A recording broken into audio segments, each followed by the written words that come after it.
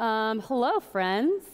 You guys are the few, the proud, the strong, the Marines, or the ones that have still chapel credit to get, right? Yeah, good. One or the other. It's good to see you all this morning, and I just can't believe that we are so close to the end. I just want to tell you, it is such a gift to watch you learn and grow and be diligent and faithful each semester. I learn a lot from you all, and so good job. Well done. You are almost there. So a couple of weeks ago, I took off a week of work, and I went with our family. We went to the mountains kind of Eastern Tennessee, North Carolina. We were at Roan Mountain State Park. I don't know if anybody's been there. And we went on a 5-mile hike with our kids. And it was cool. It was actually part of the Appalachian Trail, like the section we hiked. And it was pretty hilly. Like there were some pretty good like ups and downs, some rocky parts. The trail was pretty, I don't know, there were some hard parts of the trail. And it was so good for my soul. I love that kind of thing, and I love being out in the mountains. I grew up going to the Rockies, so, this was okay. But it was so good for my soul. And the views were they were so fantastic and beautiful on all sides. But it was so funny because I was walking and looking around and just kind of being in awe of God's beautiful creation. But we would pass these other hikers on the trail, and they were just like head down, making sure they didn't trip on a rock. And I just heard a couple of times they complain and grumble and be like, man, when is this over? And I'm out of water, and nobody told me it was going to be this steep. And so I just kind of overhear some of these things.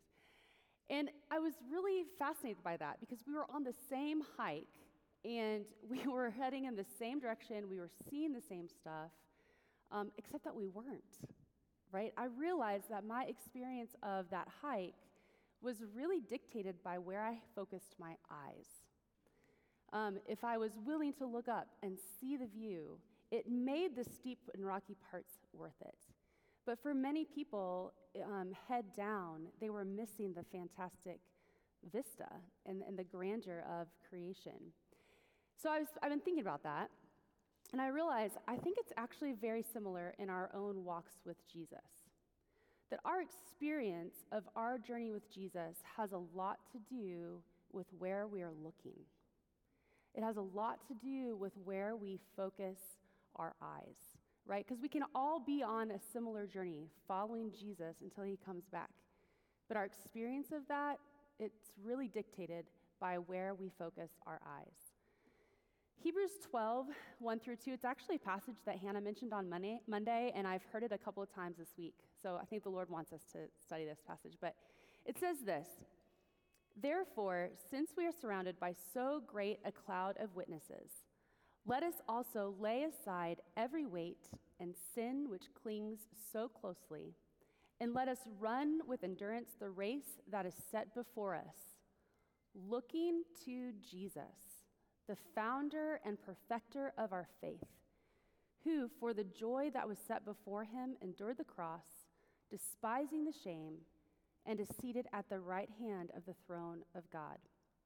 Another translation tells us, instead of to look to Jesus, to fix our eyes on Jesus. The original word here is this idea of looking away from everything else and being so laser focused on Jesus. Sort of like the blinders that you put on a horse. That's the idea of this word here. This passage tells us where we should focus our attention, where we should direct our eyes, and that how we experience this long race of endurance has a lot to do with where we look. So we should keep our eyes on Jesus, and we're going to come back to this in a minute. But before that, the author of Hebrews encourages us to actually lay aside, to put down a couple of things. He says to get rid of the things that weigh us down and to get rid of the sin. And the word he uses is entangles us, but it's like this idea of like the thing that grabs us by the ankles and sort of like takes us down without even seeing it sometimes. Those ideas are general, right? He doesn't name specific things we're supposed to put down, the specific things that weigh us down, or the specific sins that take us down by the ankles. That's on purpose. But there are many things that could weigh us down, right? And if we're all willing to just be honest for a second, I'm sure a sin comes to mind that trips us up over and over again. So we could go lots of directions with that, but I've been thinking about this idea of our eyes and where we're looking. And 3 categories sort of came to mind of the directions that we look that actually weigh us down or trip us up. I think that those 3 directions are this. We either look down, we look around, or we look inside. We look down, we look around, or we look inside. So first, we look down. We are at the end of a semester, right? We have a very heads down vibe right now. That is okay, it makes sense. There's a lot to do. You have to finish school, you have to make summer plans, and some of you have to make life plans, like what you're gonna do after covenant plans, right? That's a lot. That's a lot to consider, that's a lot to think about. And it is true that this is sort of a unique season, that we have to maybe sort of grit through and practice some resilience and finish faithfully, as Hannah encouraged us on Monday. But here's the thing, sometimes I think we get so head down that we lose sight of why we're doing what we're doing. Like those people on the hike, when we fixate only on the trail or on the rocks, we can often miss the view. When we are so consumed by tasks and busyness and achievement, we miss the joy that can be found in doing good work, right? Within our creaturely limitations, as participants in the redemption that Jesus began and is continuing to do. You have a lot to do. Yes, I hear that. But take a minute and just ask yourself, when was the last time you looked up? When was the last time you took a break to take in the view and to remember the way that the Lord has been at work in you and through you this semester? When was the last time you took a moment just to glimpse the kindness of God displayed to you on a daily basis, and good food and laughter and meaningful friendships? Right, and purposeful work and the gift of learning? We tend to look down. Okay, next, if we aren't looking down, I think we look around, right? We spend so much time with our heads on a swivel, right? Looking to our right and looking to our left, comparing our lives with others. We live in a constant state of evaluation, and it takes so much emotional energy to keep up with everyone else, right? Well, we look around all the time, don't we? So much so that I'm actually convinced that perhaps nothing derails us more from our journey with Jesus than comparison. Nothing distracts us and discourages us faster than constantly weighing our lives up and against the lives of others. But notice the language in Hebrews chapter 12, verse 1. We run a race that has what? Been set before us. It has been placed before us by our sovereign and loving Father. What this means is that this path or this trail or this journey or whatever you want to call it, it is yours that God has given to you to run. It has not been allotted to anyone else. Your family background, your opportunities, your gifts, your abilities, your financial status, your relationship status, even your struggles and your disappointments have been set before you. You are not responsible to run someone else's race. You are responsible to faithfully run your own. The one who set the race in front of you is not concerned about how you run his or her race, but how you run the one that he has lovingly and sovereignly placed before you. And when we compare our race to others, which I do all the time, we find ourselves battling either discouragement, like, why can't I have, her whatever, fill in the blank. Or we find ourselves battling pride. Like, thank goodness I'm not like, right? Discouragement or pride.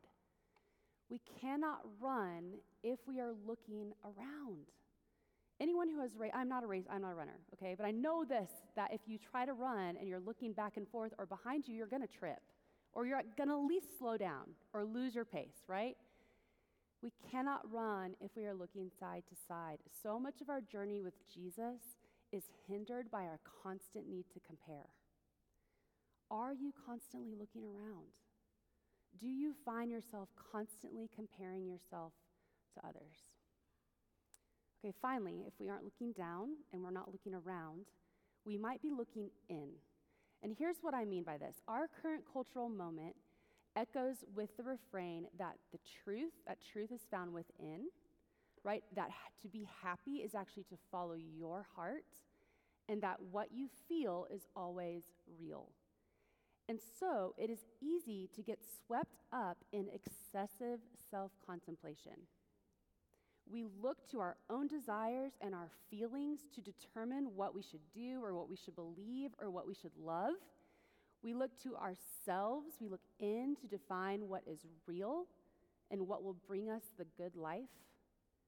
But when our gaze is turned inward in this way, we do not find happiness or reality or truth. We find worry and exhaustion and ultimately defeat. What is occupying the majority of your thoughts? Is it yourself? What drives your actions? Because here's the thing, seeing is actually, I think, maybe one of the first steps toward worship.